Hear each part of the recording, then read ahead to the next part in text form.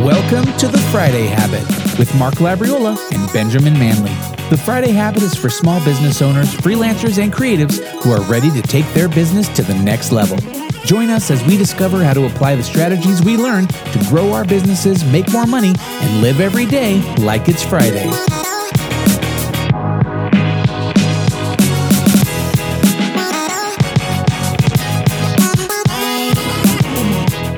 All right, everybody, welcome to the show. This is Ben Manley. Mark Labriola is not joining me today. Unfortunately, he is on a video shoot, but we have an awesome show anyway because I am interviewing Tim Redmond, and Tim is the CEO of Redmond Growth Consulting, has been growing highly successful businesses for over 35 years, including his work at PricewaterhouseCoopers, growing a software company from 2 to 400 employees, selling it to Intuit, and helping thousands of business owners gain time and financial freedom. And Tim is also the author of a book called Power to Create, and he's a speaker whose leadership maxims have been featured in John Maxwell's 21 Irrefutable Laws of Leadership. Whew! Tim, welcome to the show. How's it going? Big Ben. Hey, this is great. And yeah, it's something else what those people write about you when you pay them to write good stuff. You're like, write something that makes me sound impressive, right? And you're like, all right, cool. That works. Yeah. I'll use that. Super happy to have you on the show. I'm really excited to jump into some things. I know we talked about, maybe we'll talk a little bit about teams and missing ingredients that mediocre teams lack and what high performance teams have that's a little bit different than those mediocre teams. I want to talk about that a little bit. But also, before we do that, more importantly, I need to ask you a question. Would you rather have a completely automated home or a self-driving car? Well, a completely automated home or a self-driving car? Yeah. Which one? I have a Tesla right now. It's self-driving. So, so you're like, I'm already living the dream. So you would pick the automated home, or are you just gonna? We're actually automating our home. We're creating this Sonos ecosystem. Okay. And I'm buying more stuff than I'm over the budget or this pre-assigned amount I thought I was going to spend. I'm over it 4 times. So I don't know if anybody wants to listen to any financial advice I've got today. Got it. You know, every time I try to automate something in my home, it just makes my wife more frustrated because I'm like, oh, I got this like cool, light bulb that turns on and off, and it's like, wait, I have to open an app to control the lights. Can I just like flip a switch? I think I'm just doing it wrong, but. Yeah. I just went to my, one of my sons. I got 4 very above average children here, thanks to my wife. And my third son, 3 boys and a girl. My third son just moved in this apartment, and he's got everything automated with Alexa. And so he's got lights and temperature and all kinds of. I mean, it's really cool. Yeah. I mean, I was impressed. The best automation I have right now is I built like a treehouse in my backyard, and I put one smart bulb in it. I ran electric to it, and I have one smart bulb in the treehouse. So if the kids leave the light on, I can just be like, Siri, turn off the treehouse light, and that's the best automation I figured out. You feel like you've arrived here, at least. Exactly. Yeah, exactly. So, well, cool. Hey, I'm really glad you're here. I really wanted to kind of jump into learning some stuff about teams and advice you have around that. But also, I would love to get just a little bit of your background. It sounds like you've had a pretty interesting journey.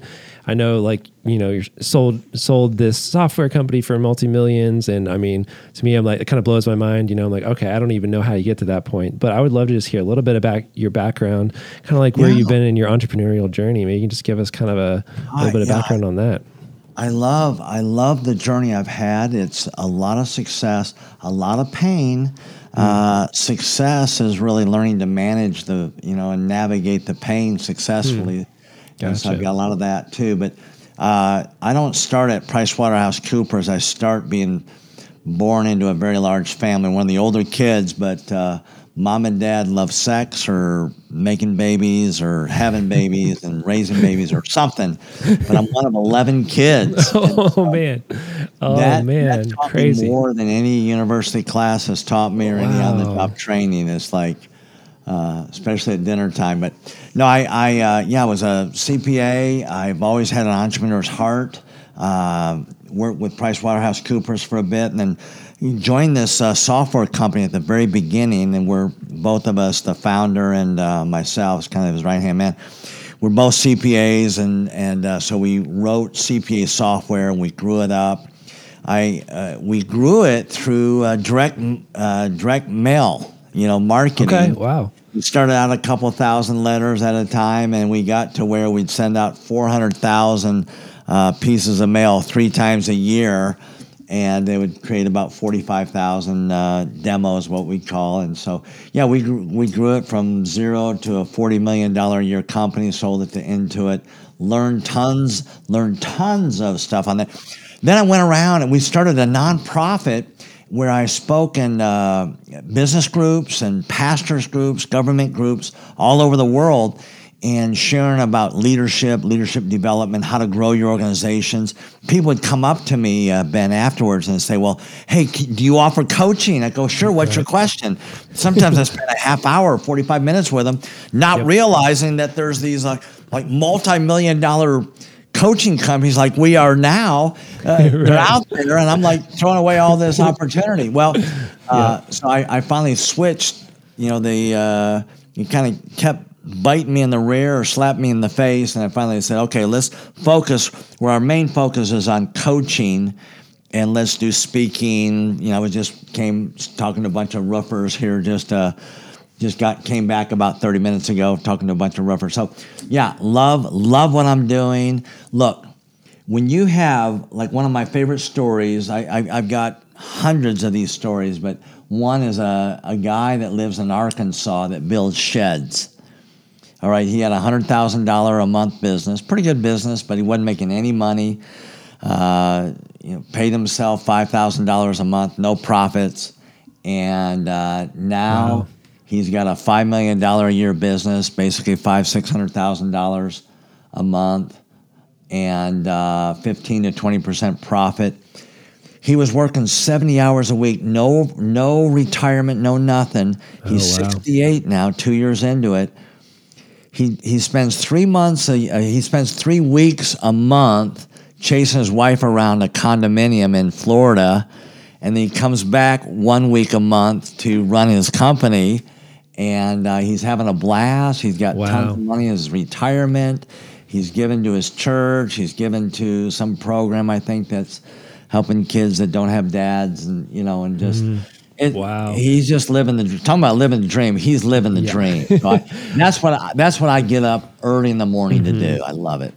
Yeah, you're like, hey, who are the entrepreneurs out there that are like struggling? I mean, maybe they have something pretty good, but you're like, what if you could take it to this next level? I mean, that sounds like it's so awesome for him too. You said he's 68. That's what a great way to wrap up some of that part of your career, to like be able to launch, something from where it was at to that. That's so cool.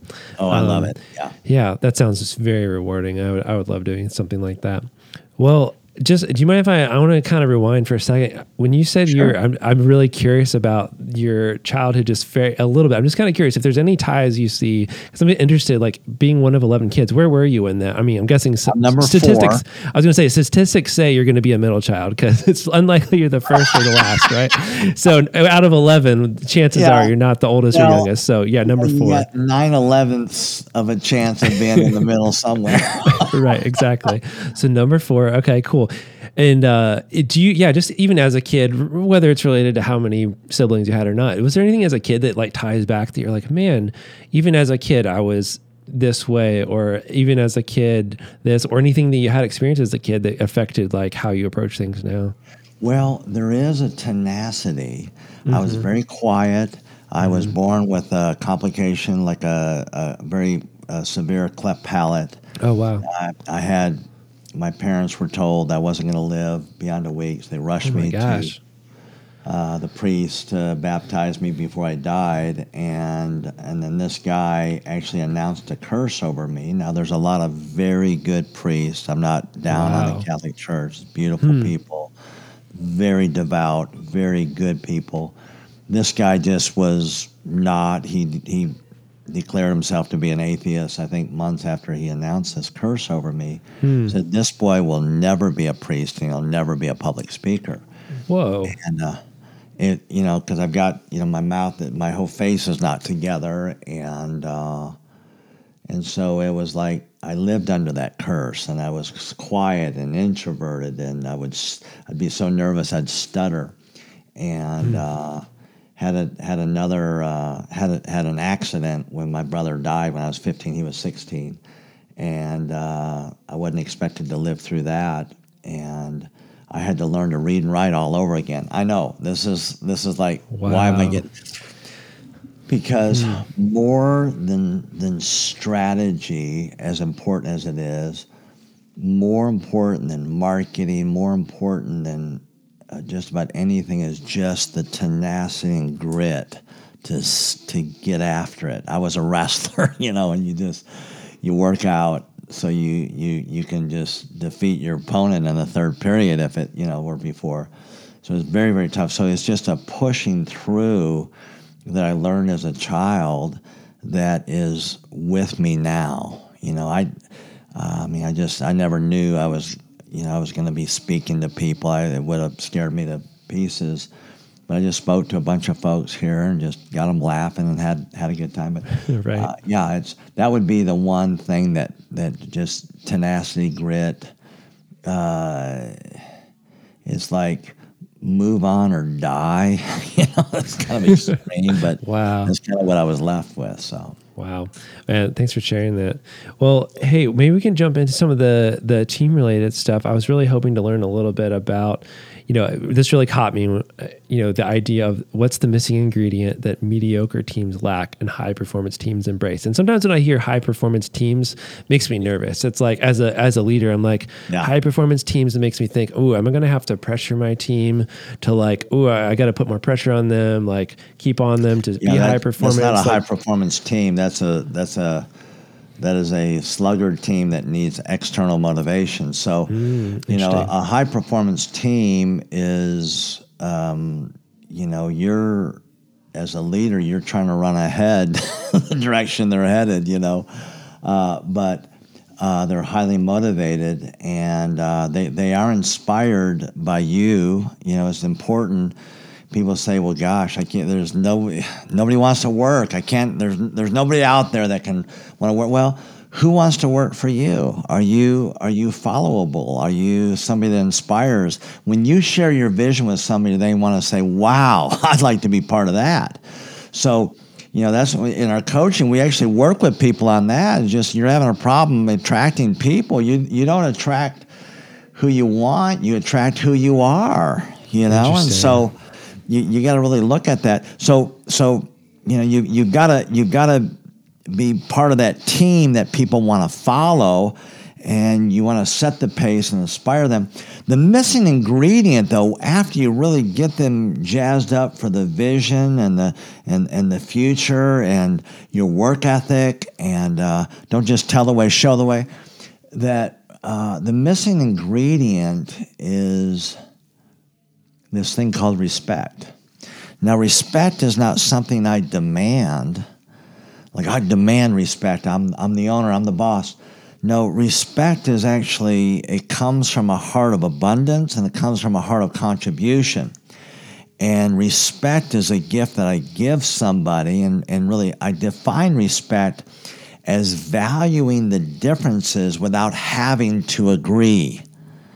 Now, in our political landscape, we villainize anybody that doesn't agree with us. As a matter of fact, we call it hate speech, and both sides are just ridiculous with that, and there's not any communication going on. And so respect is valuing the differences. And look, Ben, there's a lot of us that grew up under harsh authority or poor role models. There's a lot of us that have never really been built up as an individual by somebody we respect. There's hardly anybody that we respect just because they're such poor, just living, walking the talk and being a person of integrity.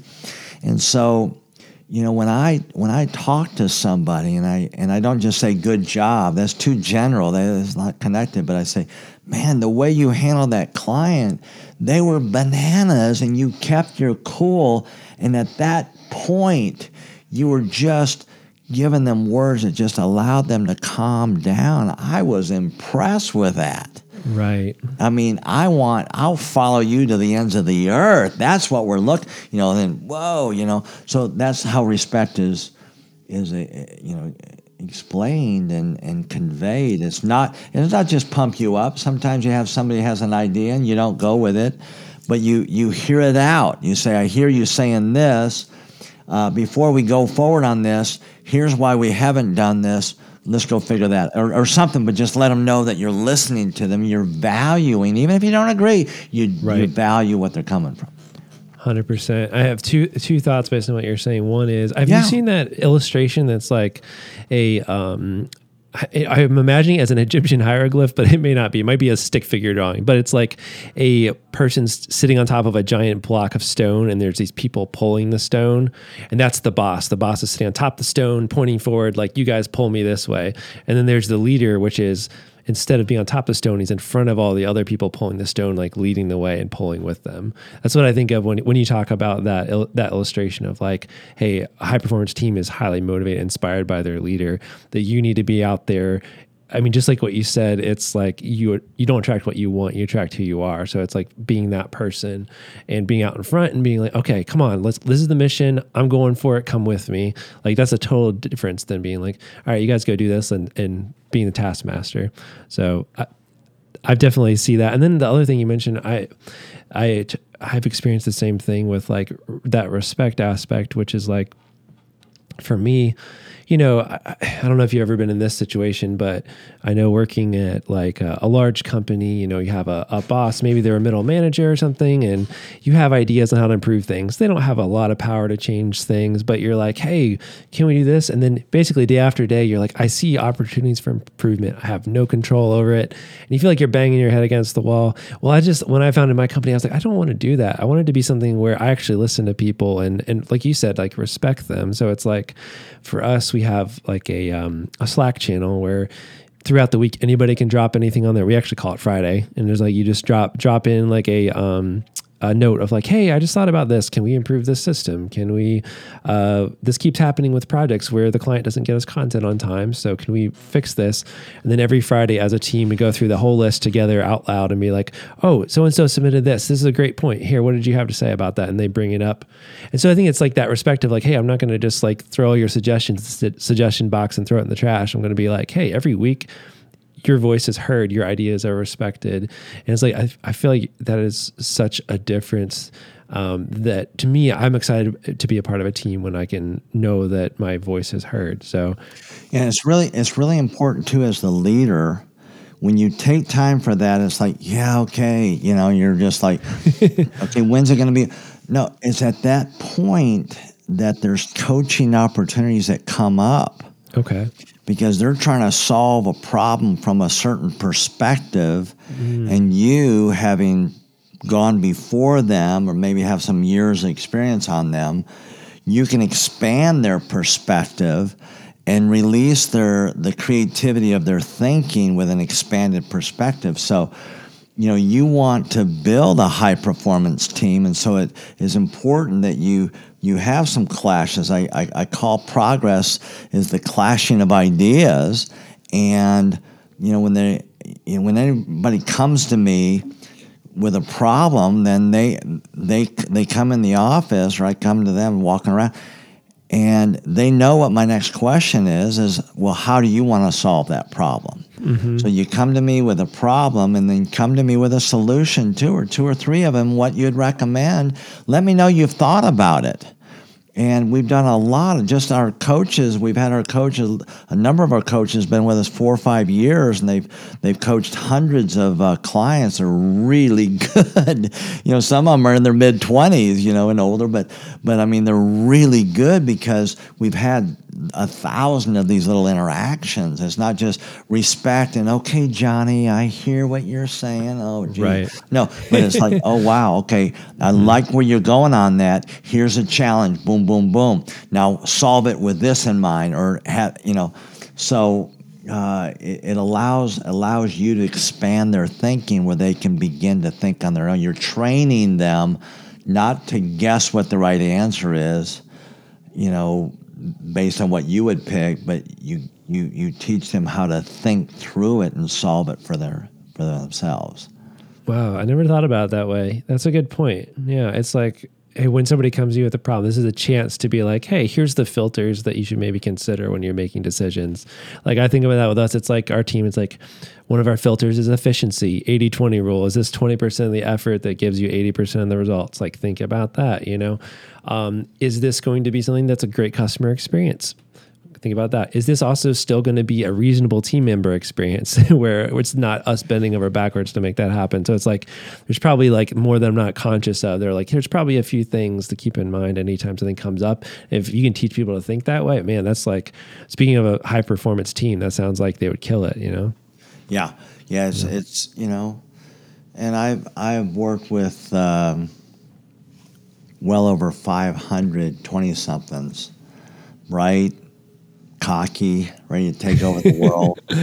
And you don't want to squash them, but you want them to grow up and think and not just get pissed off about stuff, just be critical. It's easy. Anybody can be critical, but okay, what are you going to do about it? You know, I have this saying, she who sees it solves it, you know? So if you see it, what's your solution to it, you know? Mm-hmm. So get off your blessed assurance and show up, man. Jump in the arena and get muddy and bloody, you know? So. All right, we're going to pause this conversation here. Go to thefridayhabit.com. There you can find show notes for this episode. There you can also find links to our websites and ways to get in touch. At the bottom of the page, you can download our guide to the Friday Habit System that will show you how to set aside one full day each week dedicated to working on your business instead of in your business. If you're not already, make sure you subscribe. If you enjoyed this episode and want to hear next week's episode, subscribe so you get notified. Also, leave us a review in Apple Podcast app or wherever you listen to your podcasts. And if you want to potentially be on one of our episodes with a question you ask us, go ahead and record a quick message in your phone, voice memo, and email it to hello@thefridayhabit.com. Until next time, live every day like it's Friday.